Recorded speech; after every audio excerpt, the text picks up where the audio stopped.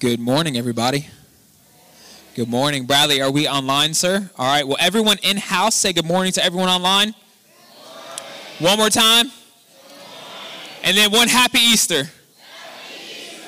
Wow, y'all catch on quick. Y'all are awake this morning. That excites me. Don't get me too excited. We might be here a little while. I'm just joking. I will have you guys out by like 11. And then you'll beat everybody to Easter lunch. And then you'll be happy. You'll hear about Jesus and then have a full stomach. What is better than that?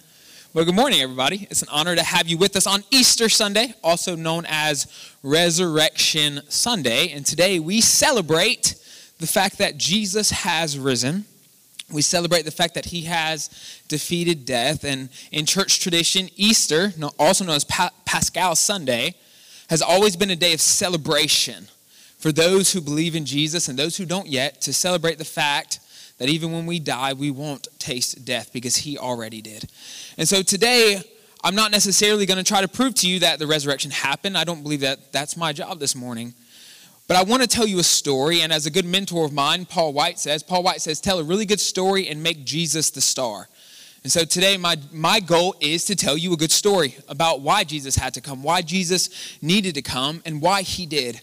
And then to tell you why he's the superstar of this story. But in order to adequately do that, I want to start in the beginning. And I like to take the long way around, so hopefully it's not too long, but here we go. In the beginning, God, the Holy Trinity, who has always existed together, brings forth life from the soil. He brings forth man, and he names him Adam, which means human. So he brings forth the first human, and he creates for him a wife, and he places these humans in a garden. Now, a garden was literal but also symbolic. Gardens represent wholeness. And so he creates these humans in a state of wholeness and places them in a place of wholeness that he had planted in a place called Eden. Eden means pleasure.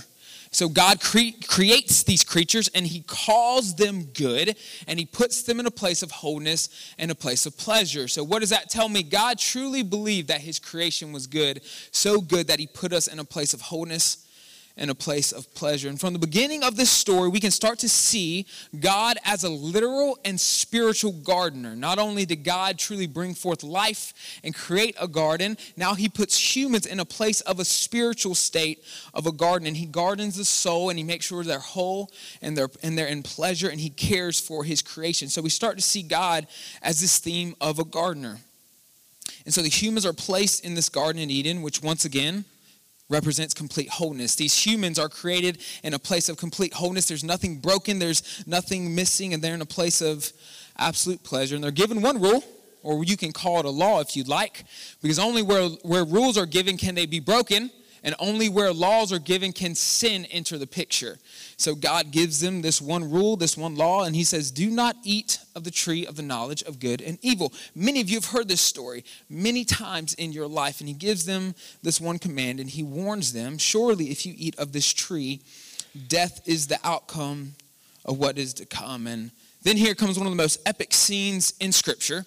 Here comes this little serpent into the garden, and he finds Eve, he finds the woman, and so he starts speaking to her, and he says this, has God really said, you shall not eat from any tree of the garden? Eve replies with what exactly God told them, and the serpent says to her, you certainly will not die, for God knows that on the day you eat from it, your eyes will be opened, and you will become like God, knowing good and evil. So what was this temptation? The temptation in itself was to become divine. It was to become as God is. And so he starts saying, you can become as God is. God just doesn't want you being like him. There's a fear there. But what Eve should have reminded herself is that God already made her in his image and likeness. God already made Eve like himself. And in this moment, she's tempted. As she eats and Adam eats and their eyes are open and the immortal becomes mortal, the whole becomes broken, and pleasure turns into misery. And in the matter of a moment, we can see how the human soul can indeed be a garden or a graveyard. It can be a place of wholeness or a place of brokenness. And the story continues, and then God as Father does what I believe one of the most beautiful and merciful acts in all of Scripture. He saves them from themselves. You see, God does not send them out just because they sin. God sends them out because if they eat from the tree of life, they will stay in that condition forever. And if you don't believe me, let's read Genesis 3:22. Then the Lord God said, behold, the man has become like one of us, knowing good and evil, and now he might reach out with his hand and take fruit also from the tree of life and eat and live forever. So why does God send Adam and Eve out of the garden? He sends them out so that one day he may save them. And so in an act of mercy, in an act of love, he sends them out of the garden with a plan that one day he would restore them. And their lives that were once spent in a garden, a place of wholeness, in Eden, a place of pleasure, and now it would be spent in a graveyard. It would be spent in a place where mortality now reigns and the immortal has been mortal. The whole has become broken. Pleasure to misery, and the cycle of humanity begins. Sin and death reigns. Wow, that's a really happy story, huh? That is a really happy story.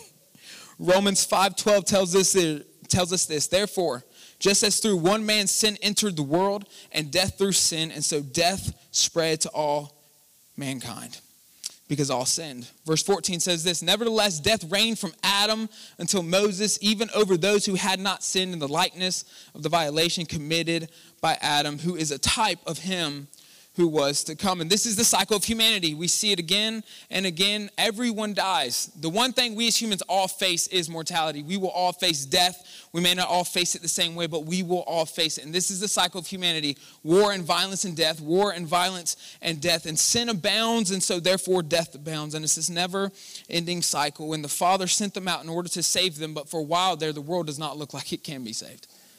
And I don't know about you, but I've seen some hard stuff in just my life. Anyone ever seen hard stuff in your lives? Everyone ever seen things that look dead and broken?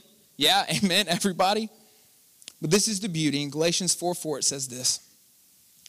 But when the fullness of the time came, God sent his son, born of a woman. John 1:14 tells us this. And the word became flesh and dwelt among us, and we saw his glory, glory as of the only Son from the Father, full of grace and truth.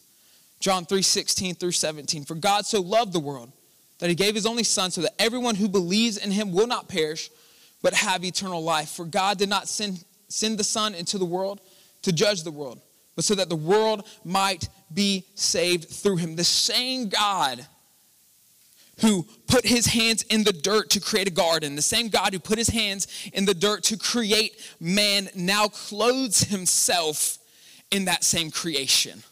The creator now becomes the creation, fully creator, fully creation, fully God, fully man. Jesus, God incarnate, is sent into the world. The Messiah poem in Colossians 1:15 through 17 says it this way. He's the image of the invisible God, the firstborn of all creation.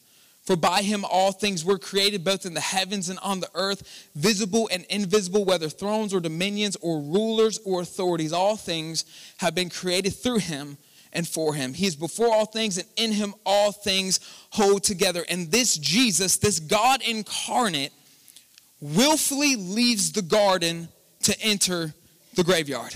He leaves the place of wholeness. He leaves the place of pleasure to come to the place of death, to come to the place of misery. And he leaves that place for me.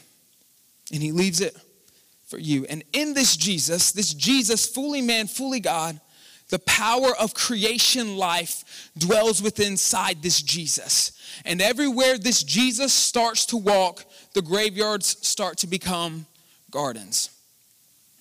You see, Jesus comes into contact with broken people, and these broken people leave made whole. Jesus comes into contact with people who are oppressed, and they leave set free. Jesus comes into contact with people who are possessed, and they leave delivered. He encounters sin, and the person leaves forgiven. Yes, Jesus had the ability to forgive sins even before the cross. He encounters death, and the person leaves alive, because the power over death already existed inside the body of Christ. I'm going to say this again. Everywhere Jesus walked, the graveyards become gardens. Everywhere that there is brokenness, everything that is distorted, Jesus comes in, and everywhere he walks, he starts to put the pieces back together. There are people like lepers who were discarded by their families, who come to Jesus seeking wholeness. And while everyone runs from them, Jesus stands there. And in that society, as a leper, they would wear a bell like a dog because they were unclean. No one could get near them. So when you heard the bell ringing, it wasn't your pet foo-foo, it was a person with leprosy. And so they'd come walking through, and everyone would start shouting, unclean, unclean. And as a leper, you were cast away from your family. You lost your wife, you lost your children. And here comes this man, and the Red Sea has parted of humans, and here comes this man down the middle, and he looks at Jesus and he says, Lord, please, if you are willing, please make me whole. And Jesus doesn't just stand there from a distance and say, be made whole. Jesus goes to this brother. Jesus embraces this brother with a hug, a number one no-no. He hugs him and he says, I am willing, be made whole. No one who ever came to Jesus left the same way that they came. No one. Jesus comes to the man in the Gadarenes who had a legion of demons inside of him, which is a wild concept. And this man had cut himself and beat himself. They would chain him up and he would break free. And Jesus comes to this man who society considered outcast, would cast him away, did not know what to do with this man. And then here comes Jesus. You see, I love this about Jesus because Jesus never gives up on anybody. The ones in society, the ones in your family that you give up on, that I give up on, that we deem worthless or can't be used, Jesus comes to those people because Jesus is always for the broken and the marginalized. And he comes to this man and he sets him free, but those in society didn't want Jesus to stay there, so they outcast him out of society because Jesus is not popular with the in crowd, because Jesus does not come for those who the world deems worthy. He comes for those that the world deems unworthy. He comes for the ones that the world deems broken. And Jesus walks this earth amidst the graveyards, and they start to become gardens. The same God who brought forth life in the beginning enters his own dying creation and brings forth new life. And Jesus starts to make statements like this in John 12:24. Truly, truly, I say to you, unless a grain of wheat falls into the earth and dies, it remains alone. But if it dies, it bears much fruit. You see, the life that was in Jesus was manifested to everyone he was able to come into contact with. But that power that was inside of him was much bigger than just a man, the body of the man that Jesus was now walking in as fully human. It had to be unleashed. And so Jesus starts telling his disciples, there's a day coming soon that I will have to die. Now, they obviously didn't believe him because after he does die, they don't comprehend what he was trying to tell them. But this power that is within Jesus has to be released. And Jesus knew he must die because he knew what it meant for the whole of humanity if he did. This power that was inside of him had to be unleashed. And Jesus' journey continues, and it takes him to the Garden of Gethsemane. And just like Adam and Eve, who were faced with a choice, a temptation in the garden, Jesus is now faced with a very similar temptation in the garden. He's tempted with the act of retaking his divinity. And in the garden, he's struggling whether or not he wants to go to this cross. Father, please, if you can take this from me, please take this from me. I don't want to go into this. I know what it means. I know the tortures that await me. I know the horrible fate of what's coming.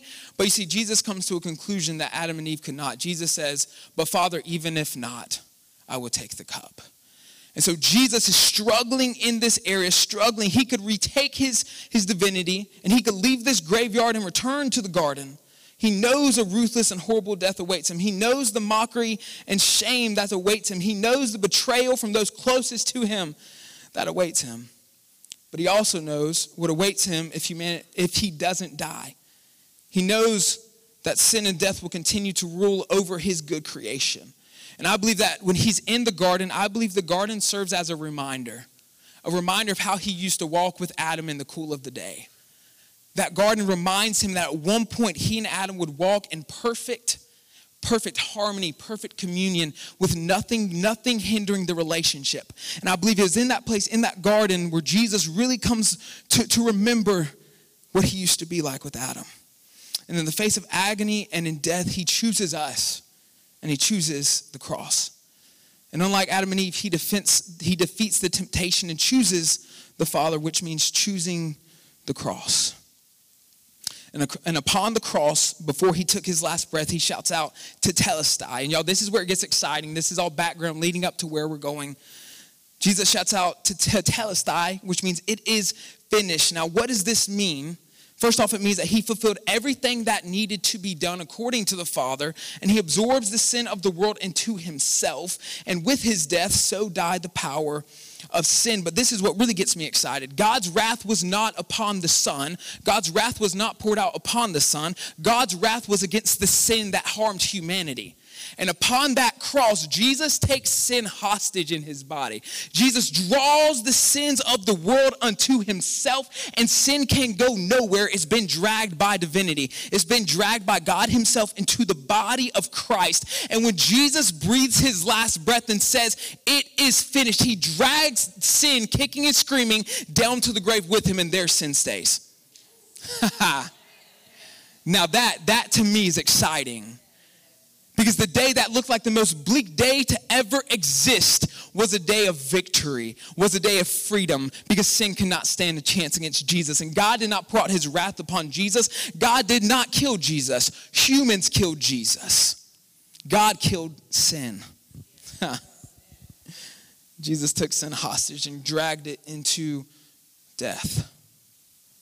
You see, Jesus dies and he's placed in a tomb, but the beauty of Jesus' grave, it was in a garden. This is not done by coincidence, because where we think things are dead, Jesus is always bringing out life. And Saturday comes. It's Saturday and panic and chaos ensue. It's Saturday and all seems hopeless. It's Saturday and all is quiet. But here comes Sunday. You see, the Father is not in a rush. The Father grows things. Jesus tells us in John 15:1, "I am the true vine, and my Father is the gardener." And this gardener had a plan. This gardener had a plan to bring forth life from the dead land. And in John 20, we see a story. Mary goes and she goes to the tomb. And the other disciples had come and they had seen it was empty, and they all had assumed that someone took Jesus' body, that something had happened. And Mary stays by the tomb and she's weeping and she's crying. And someone behind her asks her, "Woman, what's wrong?" And she says, "They've taken my Lord." And in the moment, she doesn't know who's talking to her. And she makes a very interesting assumption. In verse 15, she assumes that Jesus is the gardener. And once again, this is not a coincidence, because life existed inside of Jesus. Jesus is the one who brings life into existence. So was she mistaken? No, she knew partly who it was. She didn't realize it, though. She mistakes Jesus as a gardener. And he calls out her name, Mary, and she turns and she sees Jesus and she grabs onto Jesus. And verses 16 through 17 say this: Jesus said to her, "Mary." She turned and said to him in Hebrew, "Rabboni," which means teacher. Jesus said to her, "Stop clinging to me, for I have not yet ascended to the Father. But go to my brothers and say to them, I am ascending to my Father and your Father, and my God and your God." You see, Jesus told his disciples why this had to happen.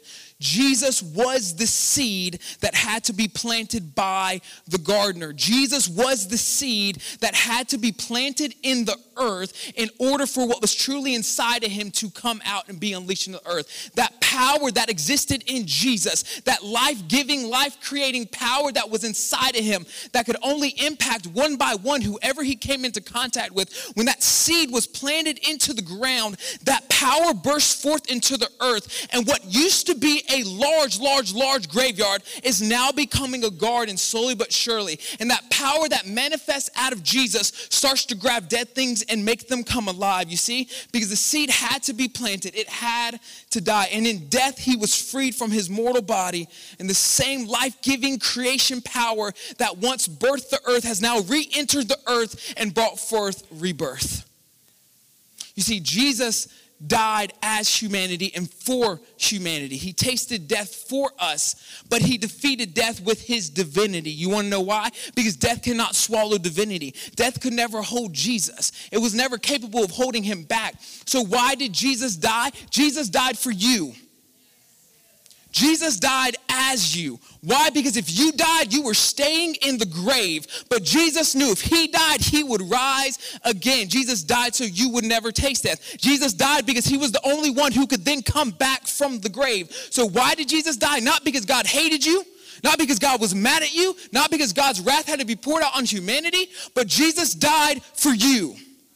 Jesus died because your only outcome was a graveyard, but his intentions for you were always a garden. You see, because this world will cause you in your inner being to become a graveyard. It'll cause you to be broken. It'll cause you to fall apart. But the fact of the matter is God made you for wholeness. God made you to live in a place of rest and pleasure. And so Jesus came to restore the garden that had been turned into a graveyard. So why did Jesus take death? Well, because Jesus wasn't afraid of death. John 10:17-18. For this reason the Father loves me, because I lay down my life so that I may take it back. Why did he lay it down? To take it right back. No one has taken it away from me, but I lay it down on my own. I have authority to lay it down, and I have authority to take it back. Death may have consumed the physical body of Jesus, but the divinity that was within him always had the power over death and the ability to bring forth life. The Messiah poem in Colossians 1 continues to tell us this, that Jesus is the firstborn among the dead. What does that mean? That means Jesus is royalty among those who come back. What does that tell me? Jesus is the King and he is the Lord of the living and the dead. Nothing can separate us from him because now he has taken the power of sin and the power of death, and nothing holds us back from the Father. But not only did he raise himself, but he brought others with him. In Matthew 27:52-53, it says this. Also the tombs were opened, and many bodies of the saints who had fallen asleep were raised. And coming out of the tombs after his resurrection, they entered the holy city and appeared to him. And the beauty of this is that early church tradition tells us that Adam and Eve were the first people he pulled out of the grave. You want to talk about full circle? Church history tells us that the first people to be resurrected from the dead with Jesus were Adam and Eve, the first one. So what does that tell me? God's plan to redeem them happened. God's plan to restore the garden from the graveyard has happened. It is a present reality that Jesus has restored the garden and all things have been made whole. He is alive and death is defeated. He is alive and sin no longer rules. He is alive and his life-giving spirit has been poured out on the earth. But not only has physical death been defeated, now his life-giving spirit comes into our spirit. And our spirits, which once were dead and broken, now have the ability to come to life again. So not only is there a physical resurrection to come, but Jesus is resurrecting people even now. Even today, even some of you today will be resurrected in your spirits, crossing over from death to life. Because not only will we literally be with him one day, but he is resurrecting even now.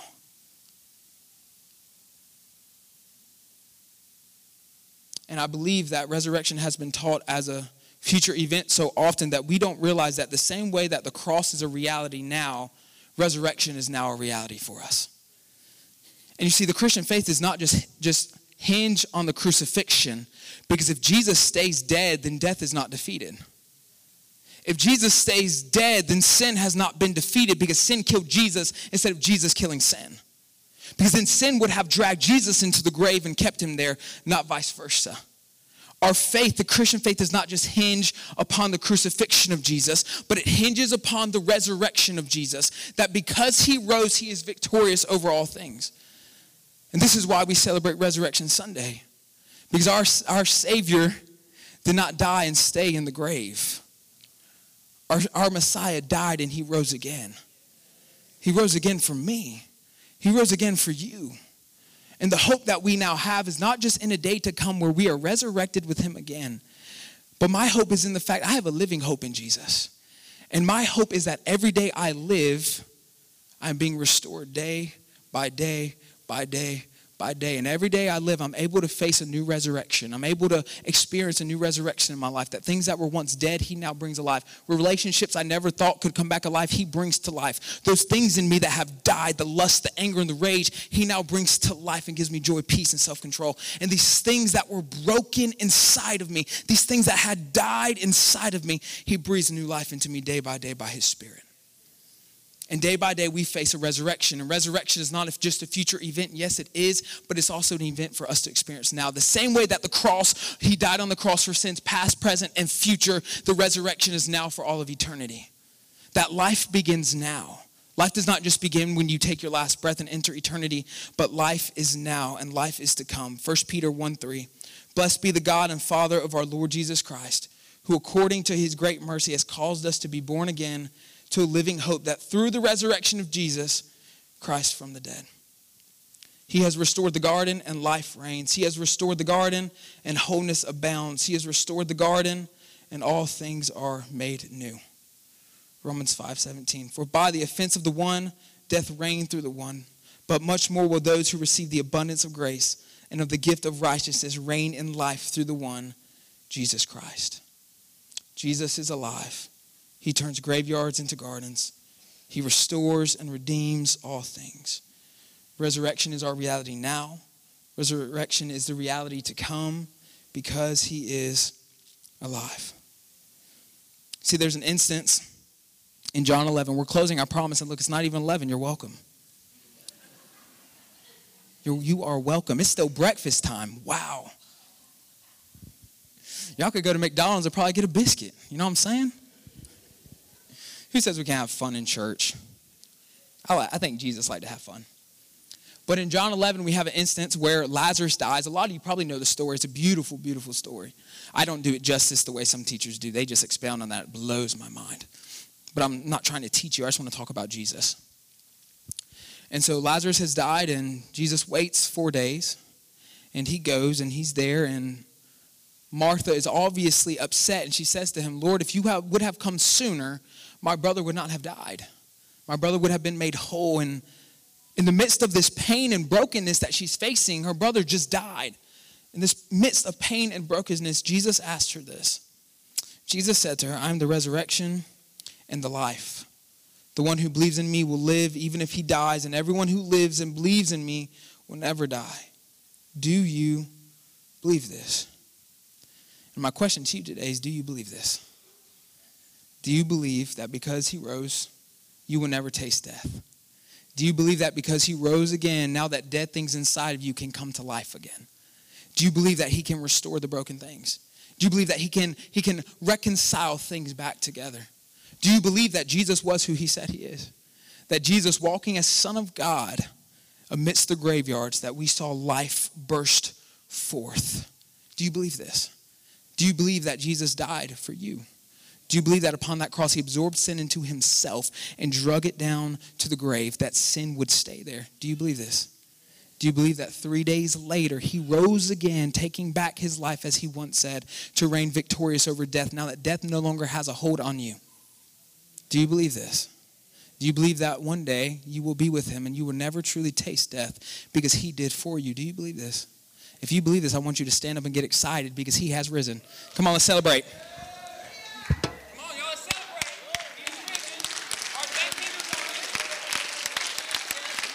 Man, if there's anything to be excited about in the Christian faith, it's the fact that he has risen. The fact that you never have to taste death. This is something to get Christians excited for. Because no matter what happens to us in this life, nothing takes us from his hands. That nothing separates us from his love. He came because of love. He came because the Father so loved the world that he sent his only begotten Son, that we may not perish but have everlasting life. If that's not something to be excited about, I don't know what is. That can get a Lutheran shouting, that can get a Presbyterian, a Baptist shouting, that can get anybody excited. Because anyone who believes in the name of Jesus shall rise again with him and experience life here and life now. I got my Baptist friends back here and they're laughing because they're like, amen, brother. And this is what today is all about. Celebrating Jesus. Celebrating what he has done and celebrating the fact I can now live in the reality of what he has done. And for those of you who don't yet believe in this, I believe that you'll come to that point. I believe Holy Spirit is working in your hearts even now. And I believe that resurrection is going to happen in your life in the very, very, very near future. Will you pray with me? Lord Jesus, we thank you for this day. We thank you for what this day symbolizes. It's a day of life. A day where dead things come out of the grave and are restored and renewed and given new life. And Jesus, I just pray right now for resurrection now and resurrection here. That souls would cross over from death to life. That things that were once dead inside of us would come alive again. The brokenness would become whole. Oh, Lord Jesus, I just pray that right now. That brokenness would become whole. Those things that have happened to us have caused us to go into the graveyard of anger and rage and lust and malice and these things. I just pray, Jesus, that you would resurrect us even now. That we would walk in newness of life even today. With the hope, with the living hope that one day we would be resurrected with you again. And Jesus, we thank you and we honor you for what you've done. And we live in the reality that resurrection is now and resurrection is to come. And that, Jesus, you have defeated sin, death, and the devil. You came for this purpose, to drag sin into the grave, that it would stay there, to come alive again, to defeat death, and then to destroy the works of the devil. You were manifest. And Jesus, we thank you that we are not able to live this victorious life. I'm going to say it again, victorious life. We live in life, not death. And I'm believing things are coming alive even now. Because, Jesus, your power stretches throughout all eternity. And because you died and that power was unleashed out of you, it has covered the entire world. And slowly but surely, this graveyard is fully becoming a garden. We thank you for restoring all things. We thank you for the objective truth that the garden has been restored. We thank you, Father, that your mission and your rescue mission has come to pass, that we now live in perfect relationship with you, with Jesus, and with the Holy Spirit. We love you, Father. We love you, Jesus. We love you, Holy Spirit. In your mighty name we pray. Amen and amen. Thank you all so much for joining us this morning. It's always an honor to celebrate Jesus with other saints, with other believers, but also with those who haven't come to a point of faith yet. And I say it that way because I have a hope that you will. And I have a belief that you will come to know the Jesus that loves your very souls. You want to give information for the Easter egg hunt? Well, what a great message. I hope you agree. I hope you agree.